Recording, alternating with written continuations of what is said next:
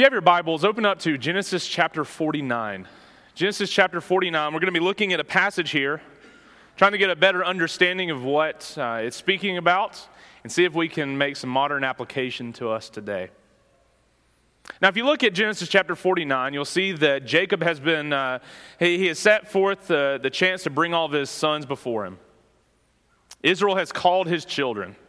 He's going to speak to them in this chapter, and he's going to give them what appears to be a prophecy concerning their lives and what's going to happen.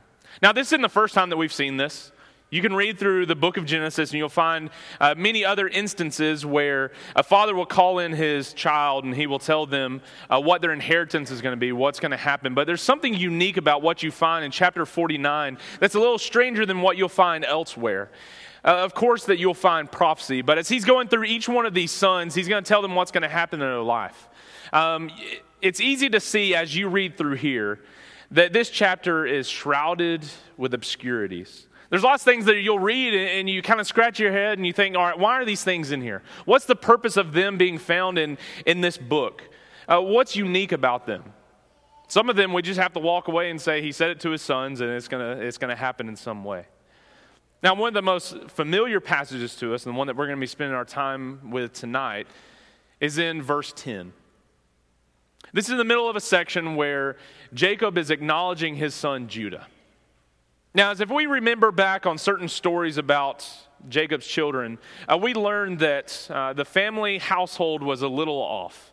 There were things that happened with 12 sons that in some way, you can kind of understand where they're coming from, and in other ways, I can't even imagine why they would do the things that they did.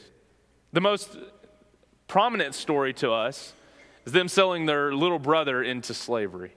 Now, I understand what it's like having a relationship with a brother, an older brother, but never have I ever, at least to the best of my knowledge, considered my brother willing to sell me into slavery. I haven't thought of something like that, but you see this family dynamic and you look through their life and you look at their different stories and you think, how is it that Jacob sees his children living in this way? And the stories continue to grow and they grow and they grow. Since our story tonight, what we're going to be focusing on is Judah, we need to consider what happened in Judah's life by mentioning Genesis chapter 38. If you haven't familiarized yourself with stories in the Old Testament, I would encourage you to look at each one of these sons and see what they did.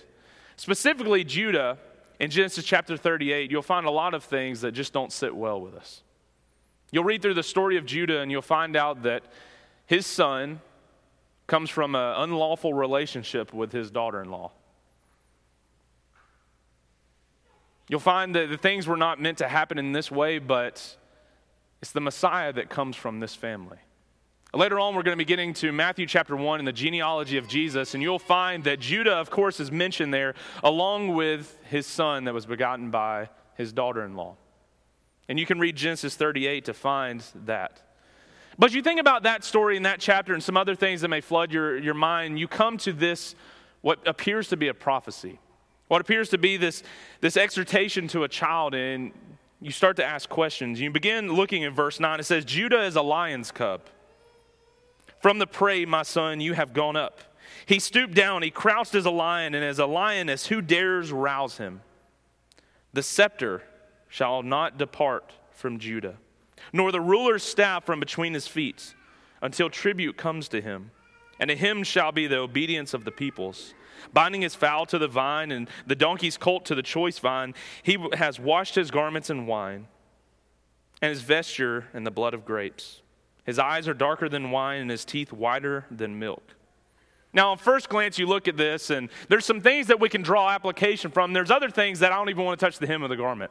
I don't understand exactly what's going on, but there's something important about Judah and what he has to offer and what's going to come from him. Understanding that there are blessings and there are cursings that are going to come from this chapter. What we find in verse 10 is Jacob looking down the scope of time and looking at Judah and saying, the scepter will not depart from you.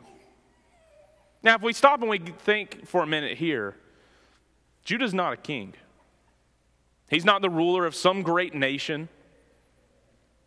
He doesn't have people paying tribute to him. He doesn't have a ruler's staff sitting between his feet. But Jacob looks at him and he says, the scepter will not depart from you. I would almost think that this is something that'd be reserved for Joseph and some of these other guys that come later on, because, we see the visions of, the wheat bowing down, the other brothers in the family bowing down to Joseph, but he's talking about Judah here, and he says, the scepter will not depart from you. Now, inquiring minds, we'll look and we'll consider what this means to us.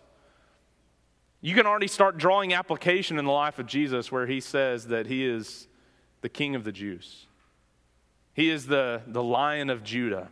We take some of those imageries, we take some of those name designations, and they come from this prophecy, from this verse that we find here in verse 10 out of Genesis 49. And for us to be able to understand what's going on here, we're going to have to piece a couple of things together in the Jewish mind. Very recently, I came to an understanding of this passage because I started considering, how is it that the Jews have missed Jesus? We look back over some of the major prophecies of the Old Testament, and we think this clearly is a prophecy of the Son of God, Jesus the Christ, the one that was prophesied long ago that he would come and he would walk on this earth and he would have this birth and he would have this life and he would have this death. We see these prophecies and we think these are the things that give us assurance that Jesus is who he truly says he is. Not just because I know he walked on this earth historically, but because God had prophesied about him long ago that Jesus would come and save us from our sins. How is it that the Jews missed Jesus? How is it that the Jews looked at this man right in front of them and they missed all 300 plus prophecies that pertain to him? How is it they'll read these prophecies and they'll think, that doesn't fly. That's not the Messiah. That's not the one I'm looking for. Did they just not have the right understanding? Were they too stubborn? Were they truly ignorant of God's word? What was it that allowed them to miss Jesus the Christ, the Messiah, the one who was prophesied, the one who was spoken by God long ago? As I said, there's 300 plus prophecies that we could look at, and I just want to look at one and expound on it. As we consider this phrase, the scepter of Judah, the Lion of Judah, Jesus, we come to the next part of the verse, and it says, nor the ruler's staff shall depart from between his feet. Some of your translation, and this is where things get a little cumbersome. This is where we need to study a little bit more.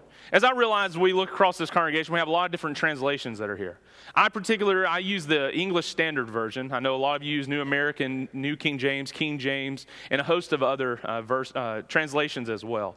What you'll find out as you read through here, and even as we saw up on the board right before I got up here to begin to preach, that New American Standard and the ESV have a little different wording. And there's other terms in here that we need to determine what do they mean. But as you look here, the ruler's staff shall not depart from between his feet. Some of you may have the lawgiver will not depart from him. Or justice will not depart from him.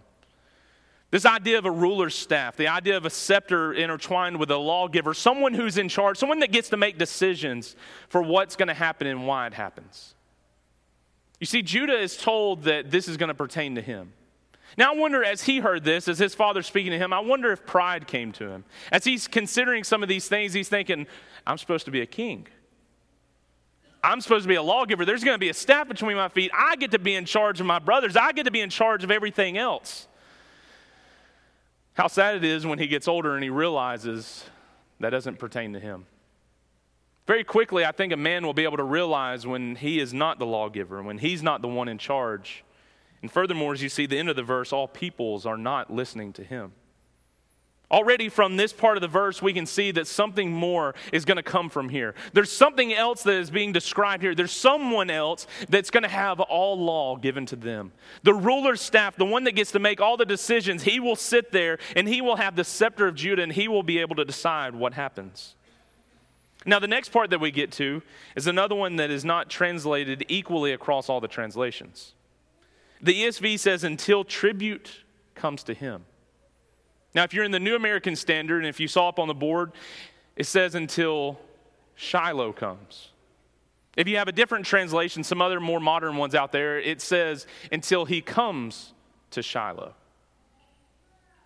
Now, this is strange when we begin to read it.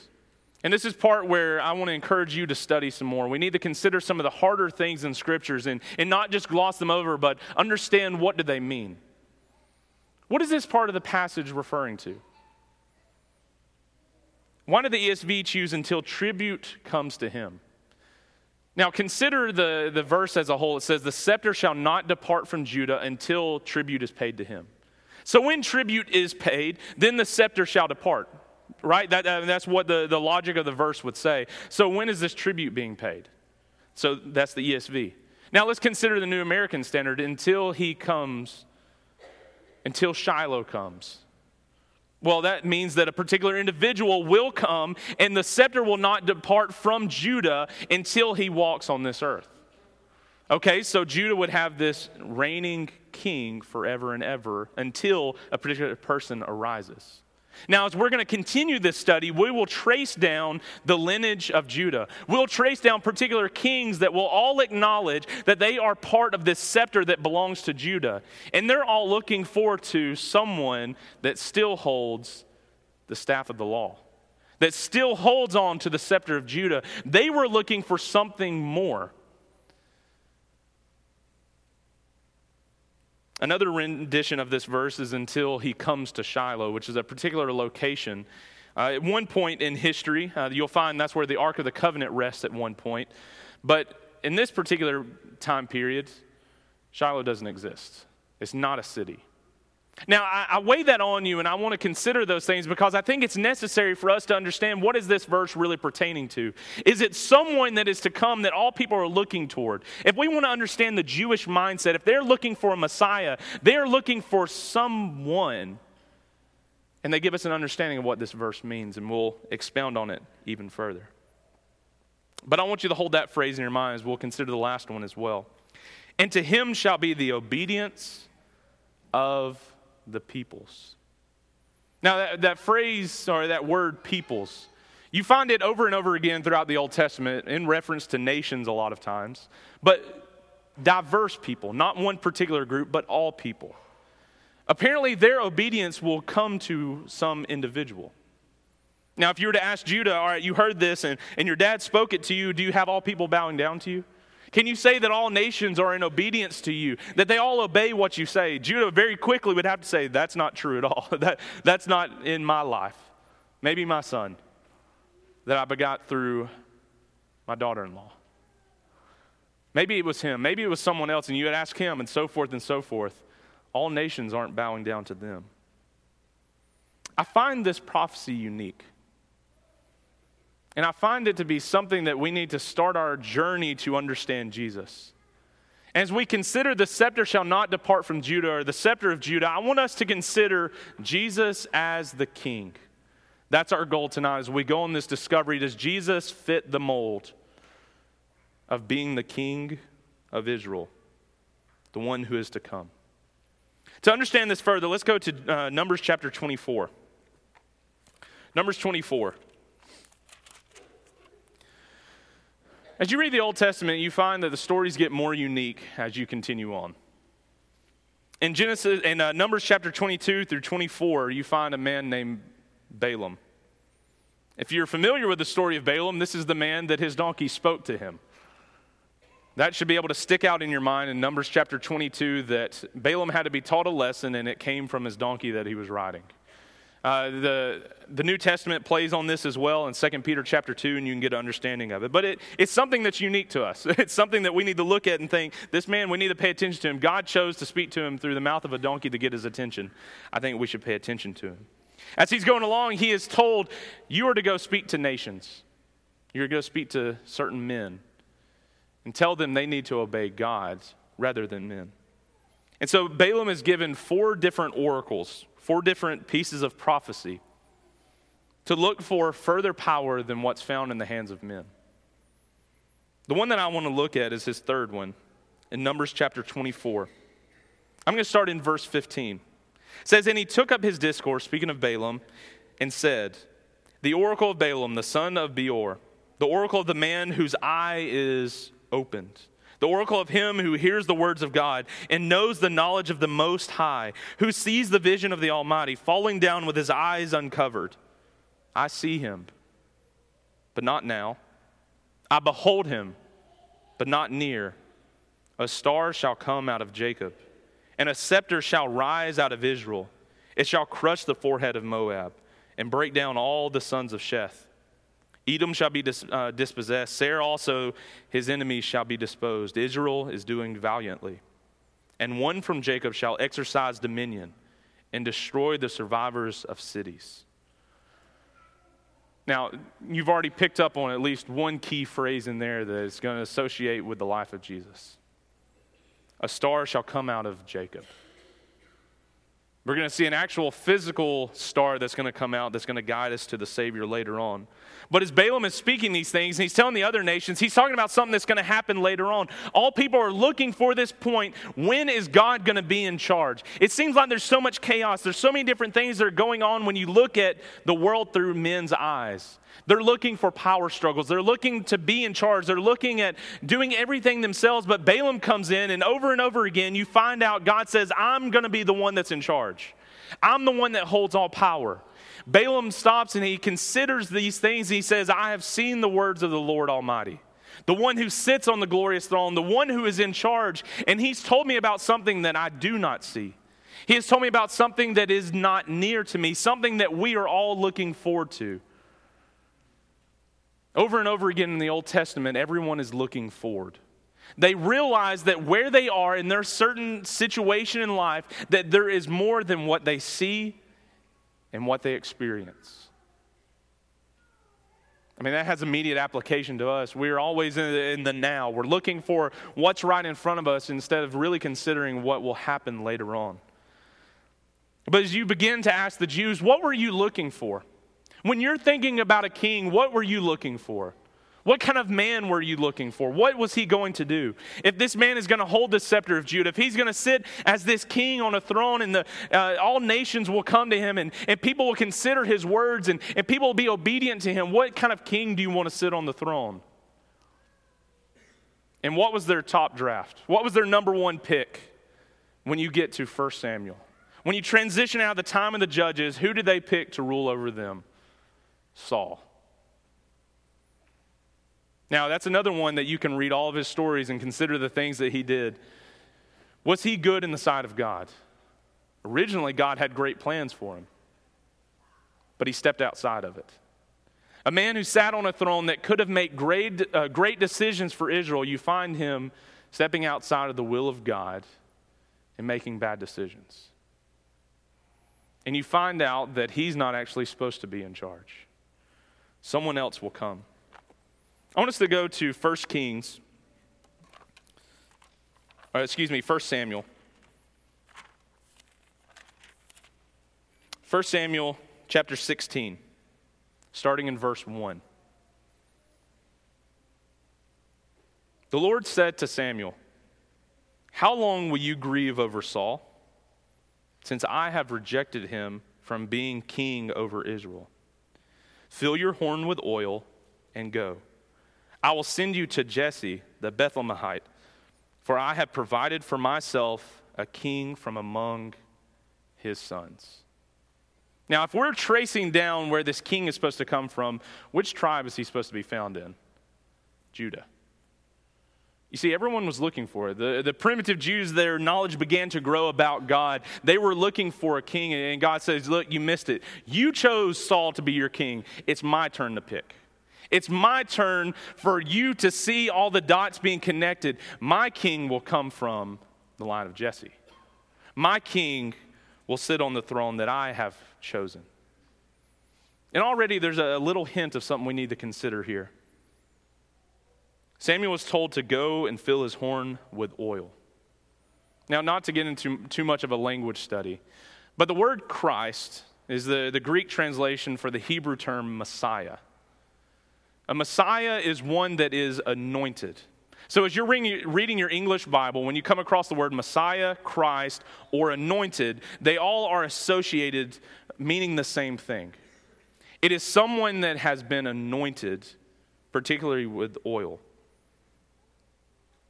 But oil is just a physical side of what's happening behind the scenes. When a priest is anointed, God picked them. When a king is anointed, when a prophet is anointed, when those three offices are assigned by God, he says, that is my person. I want you to anoint them with oil so all people know I have chosen them. Samuel's told, take your oil and go. I'm going to show you who to pick. And as we know, as they go down through the sons of Jesse, you come across David. At a very young age, he's told that he is to be king. This causes a power struggle between Saul and David, but that's what happens when you put men in charge without vision of what God has seen, and Saul missed that. As you continue in David's life, you find him looking towards God. Because we transition from people acknowledging that the scepter will remain with Judah to then, who is the son of David? David was a man after God's own heart. He heard the words of God and he wanted to apply them. All people looked to David and they said, this is the kind of king we want to rule over us. This is the kind of king that we want to acknowledge day after day. But what they got instead were people that came after Solomon. I want you to turn to 1 Kings chapter 12, starting in verse 16.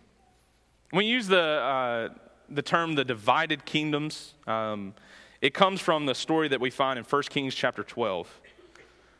Two kings are trying to decide who's in charge, Rehoboam and Jeroboam. Makes it easy for memorization. But in 1 Kings chapter 12, starting in verse 16, this is what happens. And when all Israel saw that the king did not listen to them, the people answered the king, what portion do we have in David? We have no inheritance in the son of Jesse. To your tents, O Israel. Look now to your own house, David. So Israel went to their tents. But Rehoboam reigned over the people of Israel who lived in the cities of Judah. Then the king of Rehoboam sent Adoram as his taskmaster over the forced labor, and all Israel stoned him to death with stones. And King Rehoboam hurried to mount his chariot to flee to Jerusalem. So Israel has been in rebellion against the house of David to this day. And when all Israel heard that Jeroboam had returned, they sent and called him to the assembly and made him king over all Israel. There was none that followed the house of David, but the tribe of Judah only. Now, how fitting of a description is that when we think about the Jews killing Jesus? As they're speaking about it, they're saying that no one was loyal to the house of David. They missed it. The Jews should have realized that we need to stick with what God has designed. The power struggle, the men, they made the kingdom tear apart, and it hadn't been consistent ever since then. But as this divides out, you find a remnant wanting to stay in Jerusalem, wanting to worship correctly or trying to as much as they can, looking forward to who was going to sit on the throne. Little by little, we're piecing together a story of a king. You see, the people at this point, they realize that things aren't looking good. They realize that the kingdom has been destroyed when David had sinned against Bathsheba, sinned with Bathsheba against God. God told him, look, your kingdom will not be the same. Your house will have turmoil in it over and over again. What you did in secret, things will happen in the sun. Over and over again, they saw that the kingdom was falling apart. They were looking for something more. They wanted somebody to rule over them that would make sense of what was happening in front of them. Those that remained in Jerusalem at this point, they had a king over them that chose to follow after himself instead of God, but they stuck with it. They were looking for something more. And I think the reason why is because David encouraged them from very early on. If you go to Psalm chapter 2, you get into these songs of David. I want you to look at this one. In Psalm chapter 2, I'm going to start in verse 1. I want you to think about David penning this as he's thinking about the people around him. And as they are considering the songs that he was writing, and they're going back and reading these over and over again, trying to be encouraged by what's happening in front of them. In Psalm chapter 2, starting in verse 1, it says, "Why do the nations rage? And the peoples plot in vain. The kings of the earth set themselves, and the rulers take counsel together against the Lord and against who? His anointed, his chosen, saying, let us burst their bonds apart and cast away their cords from us. He who sits in the heavens laughs. The Lord holds them in derision. Then he will speak to them in his wrath and terrify them in his fury, saying, as for me, I have set my king on Zion, my holy hill. I will tell of the decree. The Lord said to me, you are my son. Today I have begotten you. Ask of me, and I will make the nations your heritage, and the ends of the earth your possession. You shall break them with a rod of iron and dash them in pieces like a potter's vessel. Now therefore, O kings, be wise, be warned, O rulers of the earth. Serve the Lord with fear and rejoice with trembling. Kiss the Son, lest he be angry, and you perish in the way. For his wrath is quickly kindled. Blessed are all who take refuge in him. If you can't see Jesus in this verse, you're missing a lot. But what's funny is the Jews read this and they start to connect things and they still miss him. But what Jesus fulfills is this idea of God being in charge and being able to handle it.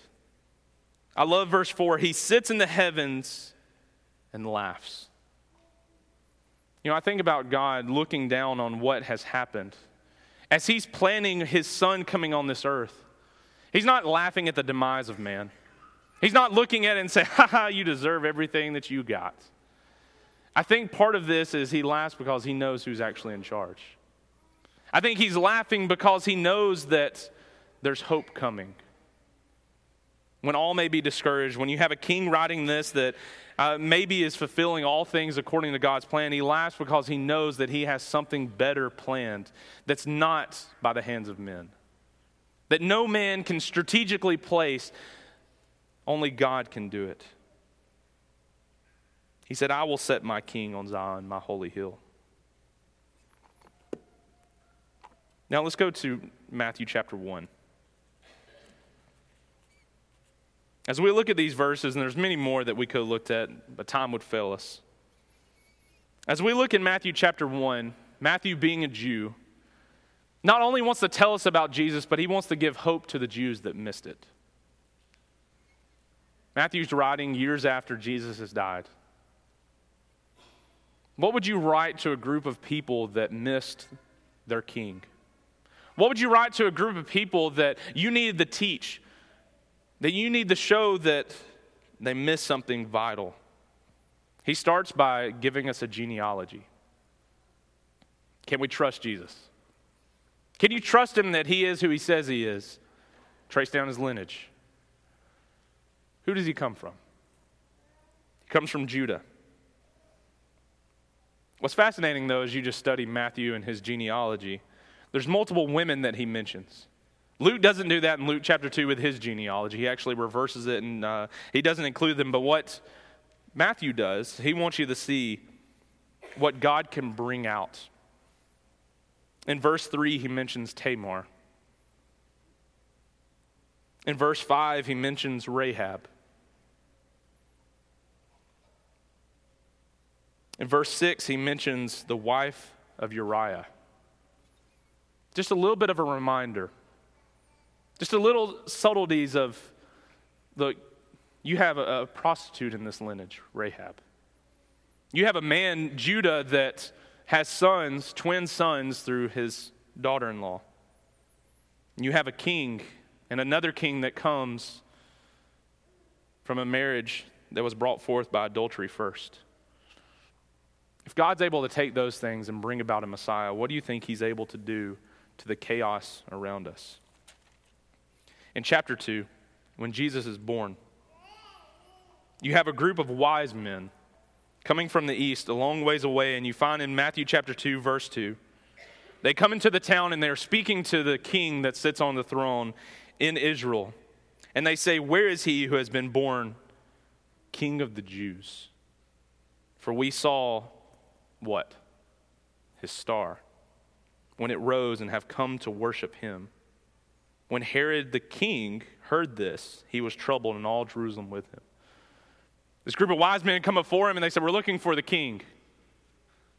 He would think, you're in my throne room. You're speaking to the king. They said, no. Excuse me, but you missed it. Continue reading. Look at the interaction they have in verse 3. When Herod the king heard this, he trembled, and all Jerusalem with him. And assembling all the chief priests and scribes of the people, he inquired at them where the Messiah, the Christ, he who is anointed, where he was to be born. And they told him, in Bethlehem of Judah. For so it is written by the prophet, and you, O Bethlehem, in the land of Judah, are by no means least among the rulers of Judah. For from you shall come a ruler who will shepherd my people, Israel. I think it's ironic, but probably more sad than it is ironic. They had to inquire where the Messiah would come from. We take that for granted. If I were to ask you, all right, where was the Messiah supposed to be born? You'd say in Bethlehem, the house of David. For them, they couldn't figure it out. They didn't know why these things were happening around them. They couldn't figure it out because they had forgotten God. And his king was right in front of them. Some people figured it out. In Matthew chapter 21, when Jesus comes into Jerusalem in his last week on this earth, what did they do? They put out a royal welcome. A king that comes in riding on a colt of a donkey. They take palm branches, they take their robes and they lay them down on the ground and they say, Hosanna to the Son of David. Apparently somebody figured it out. Somebody realized that he was the king that was prophesied about. What hung over his head when he was on the cross? Behold, the man who said he was a king. No. Look at John chapter 18. John chapter 18, as Jesus is speaking to Pilate, as he's about to be tried and he's about to go to his death. In John chapter 18, starting in verse 33, it says, So Pilate entered his headquarters again and called Jesus and said to him, Are you the king of the Jews? Jesus answered, Do you say this of your own accord, or did others say it to you about me? Pilate answered, Am I a Jew? Your own nation and the chief priests have delivered you over to me. What have you done? Jesus answered, My kingdom is not of this world. If my kingdom were of this world, my servants would be fighting, that I might not be delivered over to the Jews. But my kingdom is not of this world. And Pilate said to him, So, you are a king? Jesus answered, You say that I'm a king. For this purpose I was born, and for this purpose I have come into the world, to bear witness to the truth. Everyone who is of the truth listens to my voice. Chapter 19, verse 19. Pilate also wrote an inscription and put it on the cross, and it read, Jesus of Nazareth, the King of the Jews. One small portion of Jesus' life. We could spend hours and hours speaking about all the great things that he did. But one thing that we need to consider is that he sits as a king.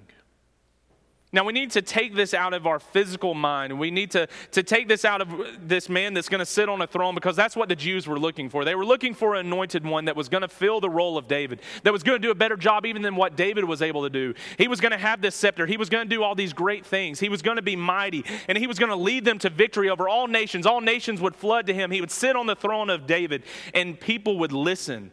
And they would obey, and they would reach prominence. They would reach what they were looking for. But what we have is a king that was killed and was buried, but was raised again. And his throne is at the right hand of God. And he is asking all people to come to him. He's asking for all people to bow down and to acknowledge him as the ruler of heaven and earth, the one that upholds all things, the one who was in the beginning. Paul comments on this as we consider these last things. In 1 Corinthians chapter 15, starting in verse 24, listen to what Paul says in the middle of a whole section about resurrection, a life that is to come. He says, Then comes the end. Well, we'll start in 23. It says, But each to his own order. Christ the firstfruits, then, at his coming, those who belong to Christ. Then comes the end, when he delivers the kingdom to God, the Father, after destroying every rule, every authority, and power. For he must reign until he has put all his enemies under his feet. The last enemy to be destroyed is death.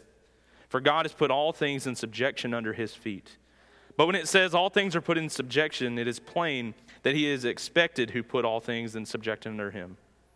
When all things are subjected to him, then the Son himself will also be subjected to him, who put all things in subjection under him, that God may be all in all. The role of king, the role of Jesus as king is to bring all people to God. To be in control so we don't have to be. Why do we follow after leaders? It's because they're in charge. Why do we trust Jesus to deliver us from the grips of death? Because he's in charge. What I want us to understand and realize as we study Jesus as king is we have to let him be the ruler and not us. When men are in charge, things fall apart. When Christ is in charge, he is ruler of all things, ready to hand it over to God. So my question for you tonight is, do you trust him to be in charge of your life? Do you trust him to be a ruler of a kingdom that is not founded on this earth? One that is spiritual, that requires not only our physical selves, but our spiritual selves. Are you willing to submit to him that he may be in control of all your thoughts and all of your actions? Are you ready to be in his kingdom? If you're here tonight and you haven't acknowledged him as king, you haven't put your life in him, it's time for you to die to yourself and to be buried with him. Paul tells us we're buried with him when we are baptized into him. Clothed in Christ, united to him in a death like his, that we may rise and walk in the newness of life so that we know that we have heaven. You can stop fighting, you can stop struggling, and you can put him in charge. Maybe you forgot that. Maybe you've made that decision long ago, but you've allowed things in your life to become rulers. You have been devoted to other things. It's time to denounce those and to serve God. If you've been distracted, if you've been overcome by things of this world, let us pray with you. Let us help you so that we can all reach heaven together. Consider the one that holds the scepter. They'll never depart from his hand. If you need anything, come as we stand, as we sing.